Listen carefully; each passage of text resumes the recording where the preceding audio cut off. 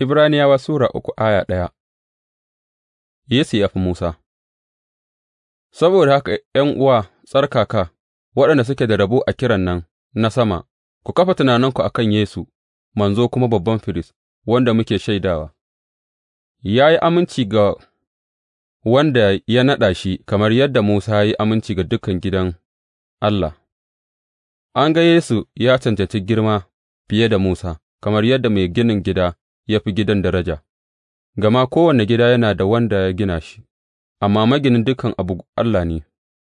Musa ya yi aminci a matsayin bawa cikin dukan gidan Allah, yana ba da shaida a kan abubuwan da za a faɗa nan gaba, amma Kiristi mai aminci ne kamar ɗa a gidan Allah, mu kuwa gidansa ne, in muka tsaya gabanmu gaɗi, da kuma begen da muke taƙama a kai, gargaɗi a kan rashin bangaskiya, kamar dai yadda Ruhu Mai Tsarki ya ce, Yau in kuka ji muryarsa, kada ku taurare zukatanku, yadda kuka yi a tawayen nan a lokacin gwaji a hamada, inda kakanninku suka gwada ni, suka kuma gwada ni, ko da yake a cikin shekarun 40 sun ga abin da na yi, shi ya sa na yi fushi da wancan zamani, na kuma ce, Kullum zukatansu a karkace suke, ba su kuma san hanyoyina ba.